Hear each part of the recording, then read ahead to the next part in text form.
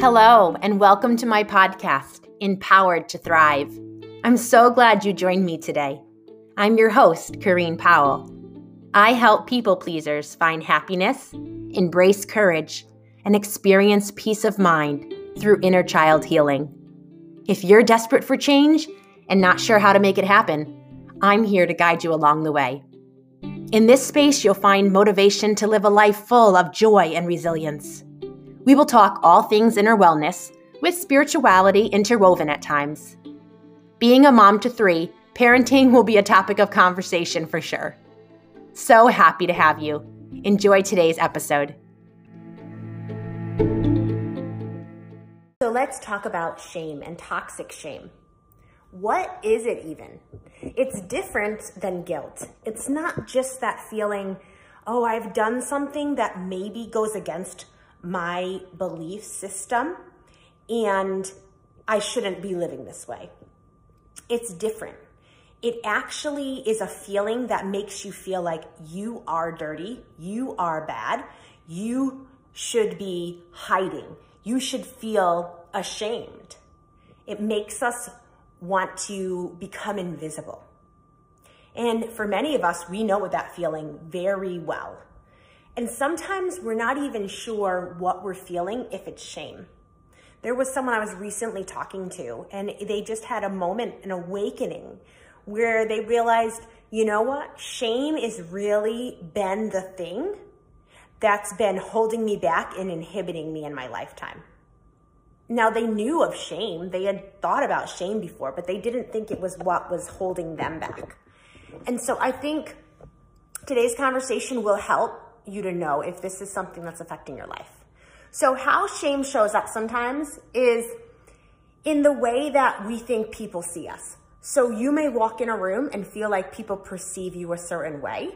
And if it makes you feel like you wish you could hide or just be in the corner where nobody saw you, or it makes you feel like ucky when you leave, you know that feeling like in the pit of your stomach where you start to feel sick and nauseous, like, oh, why did I act that way? Why did I say that? Why did I do that? I wonder what they think of me.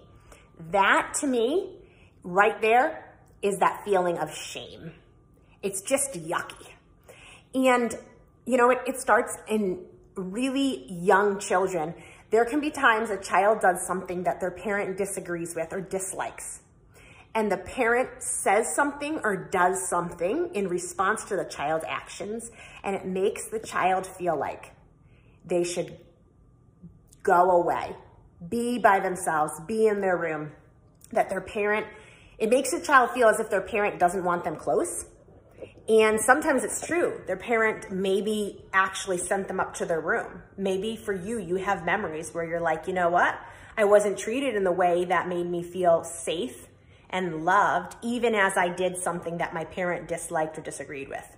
Because really, truly, every person should get to know that even when they make a mistake, even when their behavior is disagreed with by other people, even authorities, if it's their parents or other authority figures, that child or that individual should still be able to know that they are loved and they are welcomed into the arms of whoever it is that they have just done that wrong thing towards. When you don't know that you're welcomed and you're safe and you're loved, it causes a disconnect inside of you. It causes you to wonder, what could make you feel connected and loved again? What do you need to do? How do you need to perform to be accepted? And that's where it starts to get toxic.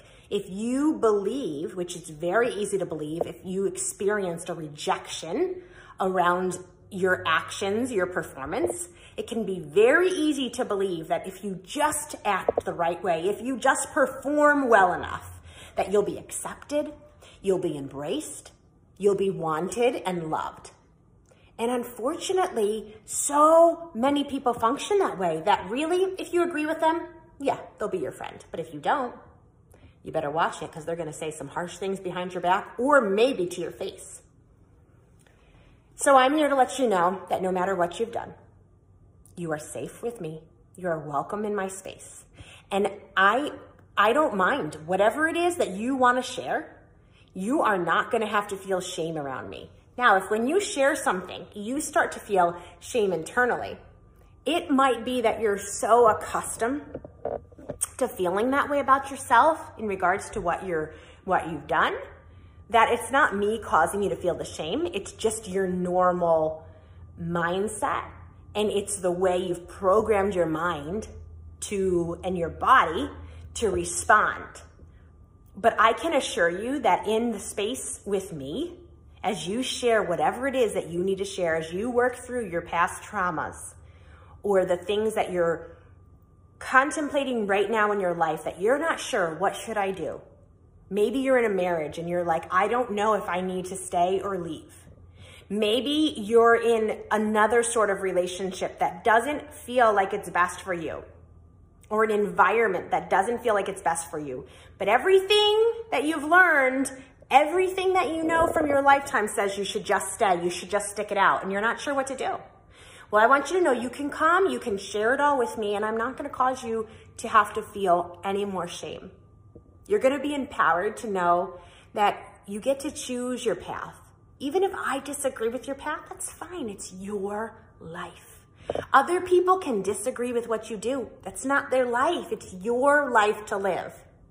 Each person only really truly has to worry about themselves. Now, I'm a parent, and as I say that, I know I'm responsible for my kids, and to a degree I am.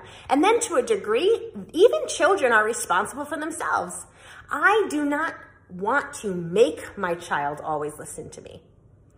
Yes, I think if they follow what I'm suggesting, that sometimes, because I see a bigger picture, it's gonna work out better for them. But they should know that they can choose the other way, and maybe it's not gonna work out well, maybe it will, but they still should get to choose that in many circumstances. Of course, you could think of some where it's not gonna seem appropriate, and I would probably sit there and agree with you. But I just wanted to start this conversation. Shame is something, toxic shame is something that we could talk about for a length of time. And in the group coaching that I'm running, we will be talking about that in different ways because it's something that affects all of humanity. And it affects some of us more than others. If you grew up in a very religious community like I did, I would guess that toxic shame is something that you've had to try to work out of. And I would guess that it's something that has gravely affected your life and your mindset. So especially if you feel like, you know what, the little bit we've touched on in these last few minutes is resonating with you, please reach out.